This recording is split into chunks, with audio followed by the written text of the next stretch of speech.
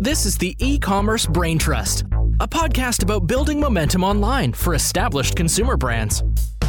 Join our hosts and their expert guests for high-level conversations about e-commerce strategies, trends, and innovations.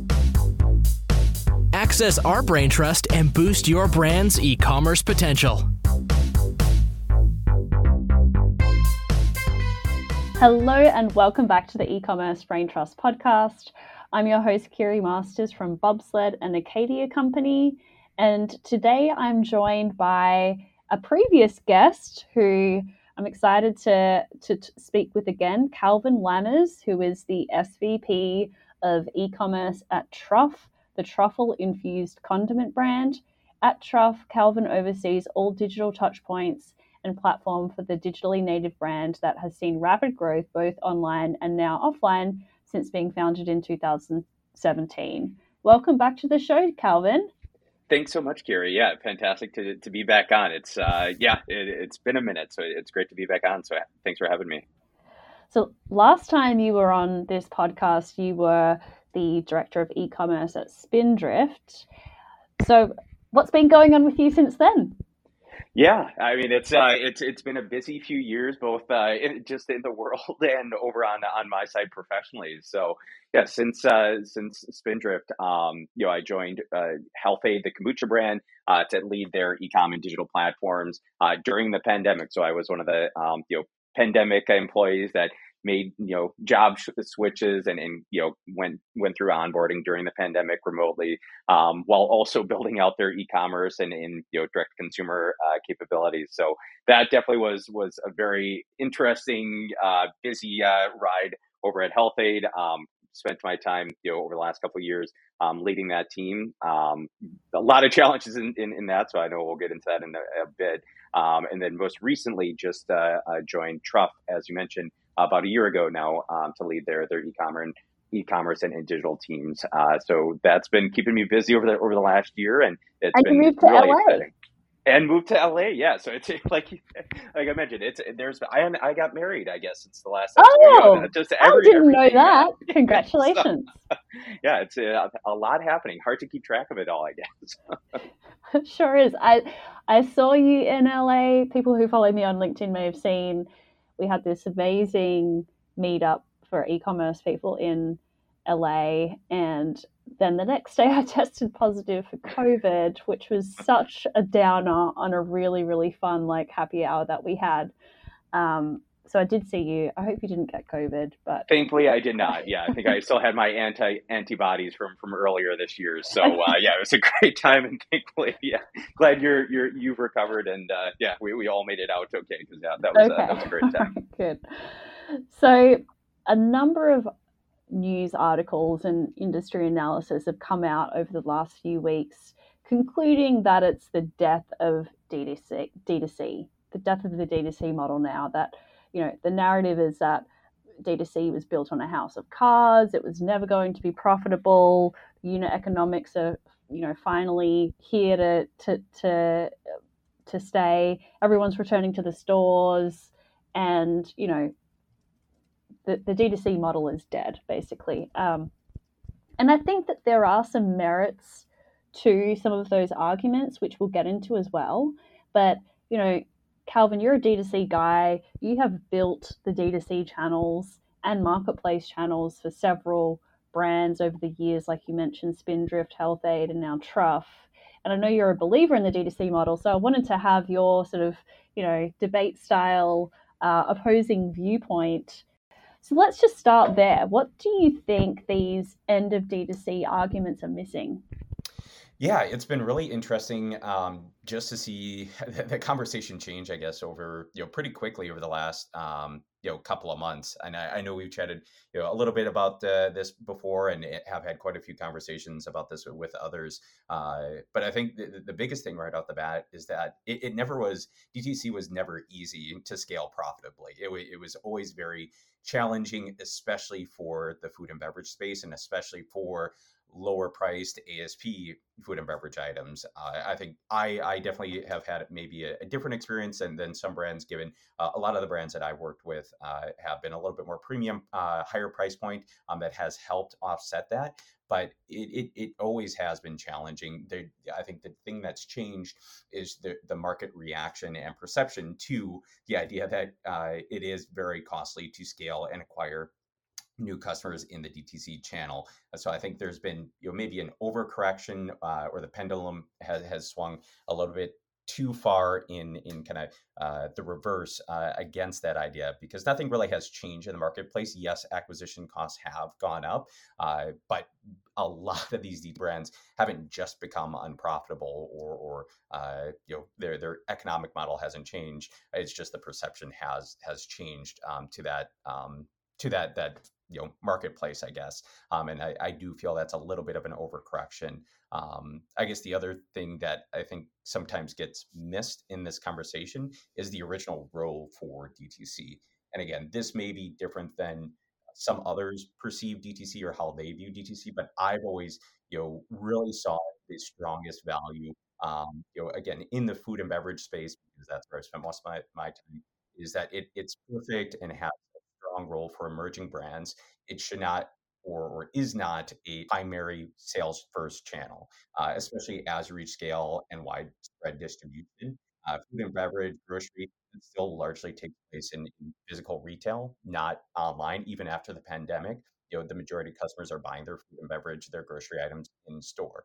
So you really should be viewing this as a discovery, and marketing, and exploration platform for your brand to reach new consumers, build up visibility and trial for your brand, and leverage that both for insights, for marketing, for innovation, but to support your broader distribution, especially if you're a grocery brand.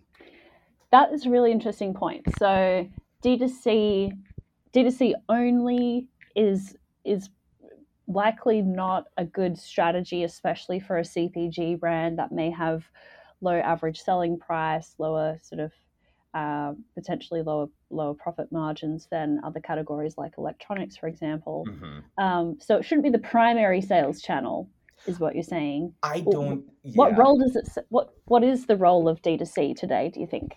Yeah, I think today, and I think this is where Truff is a prime example of that, where Truff was a digitally native DTC first brand. That was the first channel we were available on, and we built up a huge following, a lot of hype, grew tremendously via our DTC platform, and that is the first touch point for how a lot of customers first discovered us, first tried us. We were able to leverage that hype, that demand, our social following, to then break into retail and improve out the concept of a higher price point hot sauce, which if you're kind of trying to make that sales pitch into retail, you're likely going to get a lot of no's without any evidence to back up that there is a demand and a strong brand behind it. So that's how I've seen it, and I think that even goes back to my experience with Kind Snacks, Kind Bar. That was kind of an early example of a disruptor brand in the food and beverage space that really leveraged the DTC channel to cut through a very entrenched granola bar category. Without distribution, we were able to have widespread availability, drive trial and awareness for the brand. Because at the end of the day, as a food and beverage brand, you need to try the product, and so that was our primary way of first getting in front of customers and first driving trial. And then obviously as the brand grew, that shifted into more of a discovery, marketing, innovation, channel. And I think that's where it's all dependent on kind of the stage that your brand is at with how it evolves. And I think you have to have that mindset that your DTC channel should not be a static, monolithic, channel or piece in your mix, because it should evolve as your brand grows and as your availability changes. You should be open and ready to evolve the purpose it has along with that. Okay, so riddle me this. So, snacks.com. So that is, Cheeto, that's a Frito-Lay D2C Yes. property, Hmm. Cheetos, Sun Chips, Ruffles. They all have national distribution. Those are all brands that we already know. So what is the, if you're speculating on this, Yeah. obviously, what's the play with snacks.com from Frito-Lay? I see that, and again, this is all hypothetical without knowing Sure. their direct kind of strategy. But I think it's a customer data play. I think that's 100% the Mm-hmm. primary focus, and I think that is another valid reason to be investing in a DCC channel is first party data, building out your DMP, especially for a company like Frito Lay. They obviously have access to massive sets of customer data, but having a DTC channel to own that data first party is massive. So I primarily see that as a data play for them. And I think that they're doing a good job and taking the right approach to that. I think the what Mm-hmm. maybe has happened sometimes in the DTC space, and what again maybe has gotten some into trouble, is there's the idea or the buzzword about first party data. I need data, that's why we're launching DTC Mm-hmm. channel. But then if you don't know how you're utilizing that data or Yes. actually doing anything with it, then it's kind of a sunk cost and a waste. And so I think that's another factor where you just I like to draw the comparison where it's kind of similar to the .com bubble, whereas where obviously we came out and there's so many. Amazon came out of the .com bubble, and there's the strongest survived, but there were a lot of overinvestment and a lot of I guess hopping on the bandwagon, so to speak, without really any forethought put into it that is now kind of seeing a reckoning happening as a result. Mm-hmm. Yeah, I think you're totally right. The promise of data is very strong with D2C, but how and if brands are using it is another Yeah, question. I think about the early marketing messages of brands, of the early D2C brands like Casper, right. where we're a new type of mattress company. We're cutting out the middleman so that you can get a mattress cheaper, that's higher quality. And there was a subtext in those messages, which was traditional retailers are wasteful and Hmm. bad. Yep. Yep. um, and I think that is where, as we're seeing sort of really divisive messaging, and the traditional retail people are saying, "Ha, I was right. This could Hmm. never succeed." And the D2C people are sitting sort of on the other side. That's sort of why it got a little bit combative, I think, is that For the sure. early days of D2C where it was a black and white, right, good and evil kind of narrative. 100%. Yeah, and I think I've definitely seen that firsthand at some of these brands. And not to say that that's gone away completely, but yeah, I think it was much more combative, and you would have retailers that, going back to the kind example, that were very upset with any actions or activities that we did on our DTC business that might undercut the retail business, and that even with the sales team Mm, that sometimes was challenging. I think that mm. still exists, but I think the extremes of that argument have subsided a little bit, which has been Yeah, interesting to see. and yeah, and like you said, from the jump, D2C wasn't ever easy, and D2C, in your opinion, shouldn't be the primary sales channel. That's just not going to work. So there's Right.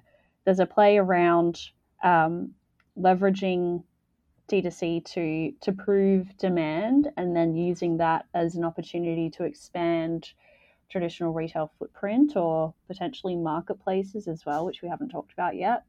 And then there's also a data play as well. 100%. Um, any other use cases for D2C in this era? Yeah, I think again, going back to my current brand Truff, I think we're a prime example of how obviously we've leveraged our DTC success and expanded in retail pretty quickly, and really seeing solid growth there. So where does that leave DTC for us now? It's still a primary channel for visibility, marketing, and awareness, and reaching new customers. So most recently, we just launched collaboration with Hidden Valley Ranch. Maybe at first glance, there might be the kind of perception of how does that fit. That doesn't And just really seem like explain for it. people who haven't seen Yes. that campaign yet what that is, because I love it. It's super cool.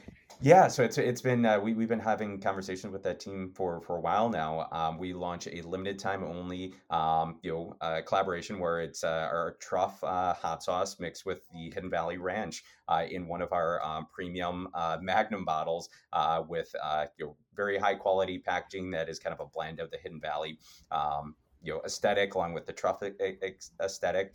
And we launched that earlier this week, and we sold out in a matter of minutes.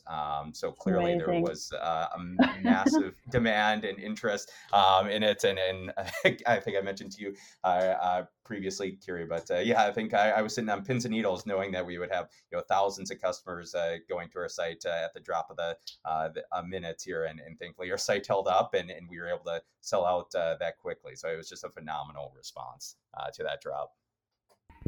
Yes, for sure. And so what was the play there for Truff in terms of having that be, that was a D2C drop instead of a limited offer within stores? Why did you opt for the D2C channel for that particular drop? 100%. So I think we really saw it as having a digital launch and drop like that is where we obviously we know this space well. The brand has done just a fantastic job staying on kind of the cutting edge of innovation and hype, and we were able to leverage obviously our fantastic social team, our influencer network, to really build the buzz and hype and awareness with our products, and this drop specifically. And we saw it as a avenue to drive overall kind of a conversation and awareness of the brand, obviously in partnership with Hidden Valley, that is one of the greatest and legacy sauces and ranches out there. And that was a new way to tap into a customer and audience that we maybe haven't gotten or reached before, because maybe they weren't hot sauce fans or they weren't truffle fans. And this was a new way to kind of reach this new audience, along with a brand that we heavily respected. So really saw that as a great way to do so and do it digitally. And I think that's really opened up a lot of conversations about, what's the future potential? Like, is there a retail component to this in the future? And so the team's working heavily to see how we can expand, that partnership.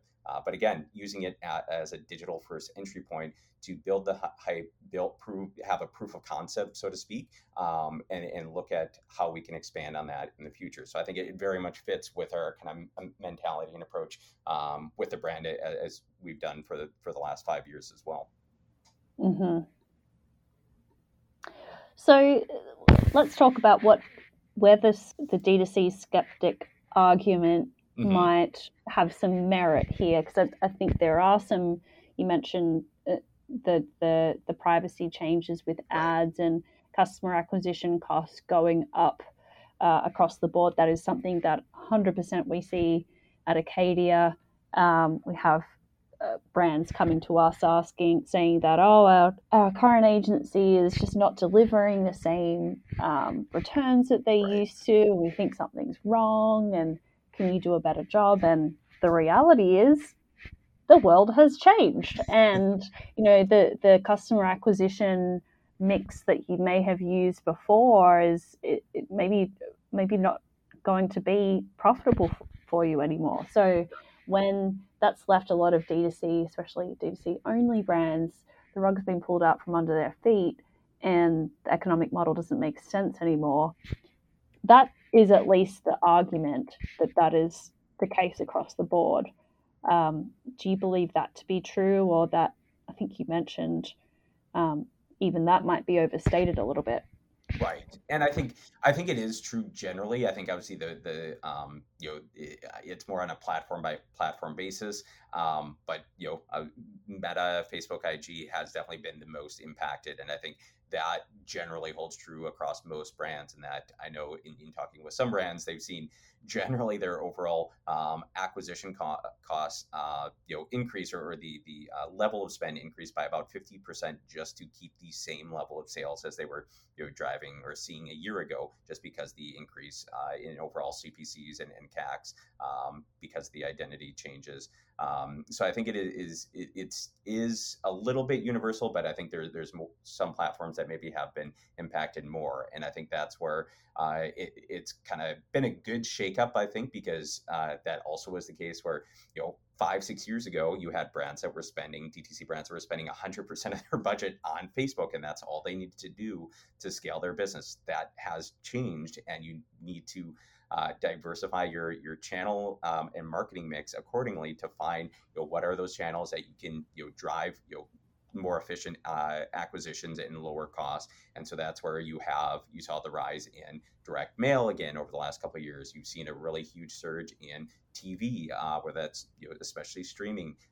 You have the rise of TikTok, and a lot of brands really focusing or shifting their budgets. So I don't think it's the case where it's so exorbitantly expensive that you just can't efficiently acquire customers anywhere. It's just a matter of finding that right mix now for your brand, for your customer, and it's taking a little bit more, I guess, strategic thought to figuring out that mix, as opposed to what it maybe used to be, where you could just put 100% of your budget in Facebook and expect you to continue to grow massively month over month. Mm-hmm. Yeah, absolutely. Yeah, and to that point, like a lot of the brands that approach us, we're sort of redirecting towards Amazon, for example, or SEO, which can be sort of like a long-term, there's a long-term investment there, but there is more of a degree of ownership over organic traffic, influencer and organic social. So there's other channels here, but it was a lot of brands were hooked on those CPCs from Facebook, and that banking on the fact that they would stay the same, which hasn't borne out. Yeah, and left them kind of in a tough spot. But yeah, you bring up a good point, and I think that's where I've definitely seen that as well, where with some of the retail media networks and like in Amazon, and I think I've seen more conversations about this. But yeah, there has been a case now that previously could be made, but I think even more so now with the changes and increasing acquisition costs on a DTC channel, an Amazon marketplace and acquisition on Amazon is likely more efficient in many cases, so that it's maybe made it more appealing to go a little bit heavier on Amazon or some of the other marketplaces for these DTC brands than it previously was. Yeah. So any other skeptical takes that you think have merit?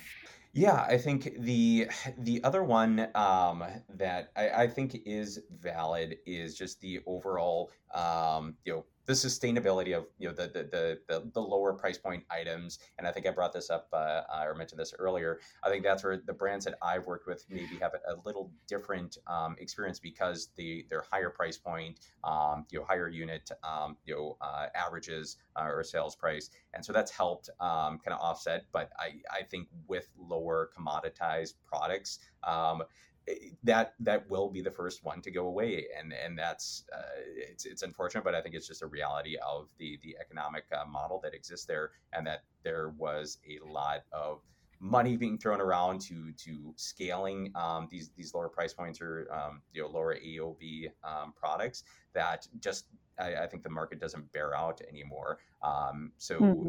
I think that's where it's now kind of a shift to looking at these other channel options or avenues to deliver those products. So whether that is a last mile delivery like an Instacart, or using a store delivery, whether that's Kroger or Walmart, et cetera. And I think there's still a question about bearing out those unit economics for those retailers, but at least it's the retailers, generally speaking, right now, that need to figure that out, and you're not putting the burden on your own P&L in business. Yeah. Definitely. So we're almost about to wrap up here. I'm curious about the role of marketplaces like Amazon, Walmart. Kroger is a marketplace now as well. Every retailer is becoming both a marketplace and a media platform, which is very interesting to watch. But curious to see how you see marketplaces actually benefiting D2C and in-store sales. And I asked that question with the context of not so long ago, a lot of brands saw marketplaces as being dilutive and potentially cannibalizing their in-store sales in particular. And I've seen that shift a little bit over time. I'm curious to hear your perspective on that as well. Yeah, absolutely. No, and I think this is kind of perception of marketplaces or Amazon was one of my biggest pet peeves for the longest time, quite frankly. And that I had a lot of conversations and saw a lot of talk of these DTC only brands, and that they were very dismissive of marketplaces or Amazon. And to your point about it being dilutive to the brand and cannibalizing their DTC business, and completely disregarding the fact that their products likely were already being sold on these marketplaces. And they were dismissing 70% of the population that has a Prime membership. And I think that kind of head in the sand mentality is what kind of led to this kind of current state of the DTC world that we're in. And thankfully, I think there's been a mind shift change in some instances where brands are realizing that it's not a zero-sum game. You can grow a DTC channel as well as a marketplace or an Amazon business, and you should actually take that approach, because if you're not, you're letting resellers take control of your discovery and your brand narrative.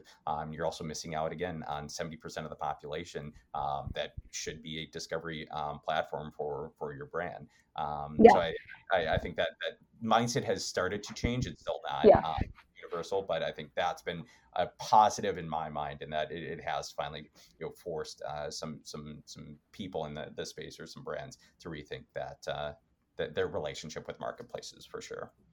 Yeah, and I've seen really positively, I think, more of a sentiment around people are going to shop where they want to shop, and it's not my job to corral them into a different channel that if they're really active Amazon shoppers, I'm not going to try and tempt them over to my own site just so I can get a bit of extra margin or extra dollars, whatever the case may be.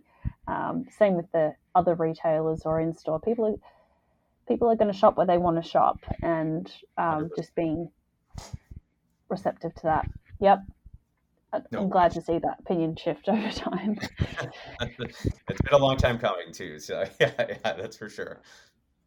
So I have, just to wrap up, Calvin, a couple of rapid fire e-commerce related questions. What have you changed your mind about?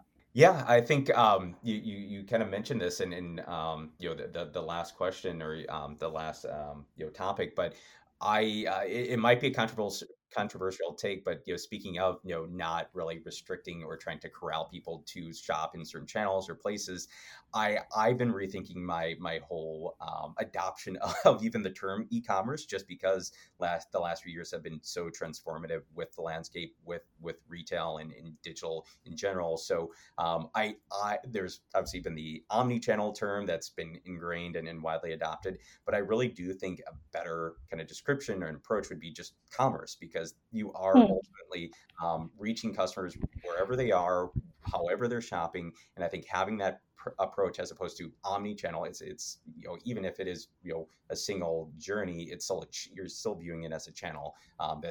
You're not looking at it as social commerce, as a content marketing play.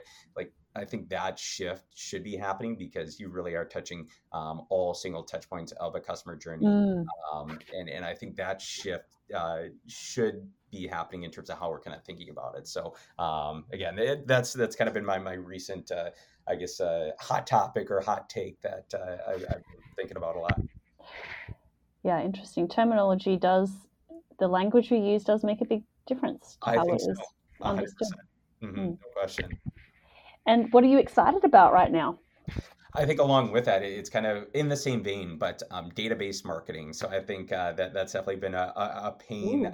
pain point previously. I've been on kind of marketing teams and kind of with legacy mindsets, and the idea with vanity based metrics and KPIs. And I think that the pandemic has shifted some of the mindset in terms of more brand based marketing needs to have true performance based metrics to actually justify and measure success, as opposed to how many impressions you're driving from a brand campaign. So I think that shift is a good thing, because it just really kind of pluses up the overall efforts and rigor that a marketing team and a brand team is taking with any of their campaigns. So I think that is a a positive thing. And obviously, I've kind of lived with that given my role in my space in the past, but I think it's been exciting to see that that's starting to infiltrate the brand-based marketing as well, and start to gain some more widespread adoption as well. Yeah, well, it really backs up your point about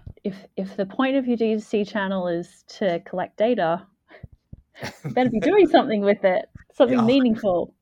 You got to make some use out of it. Yeah, it's got Yeah. to provide value. Otherwise, it's kind of a waste or drop in the bucket at the end of the day. Love it.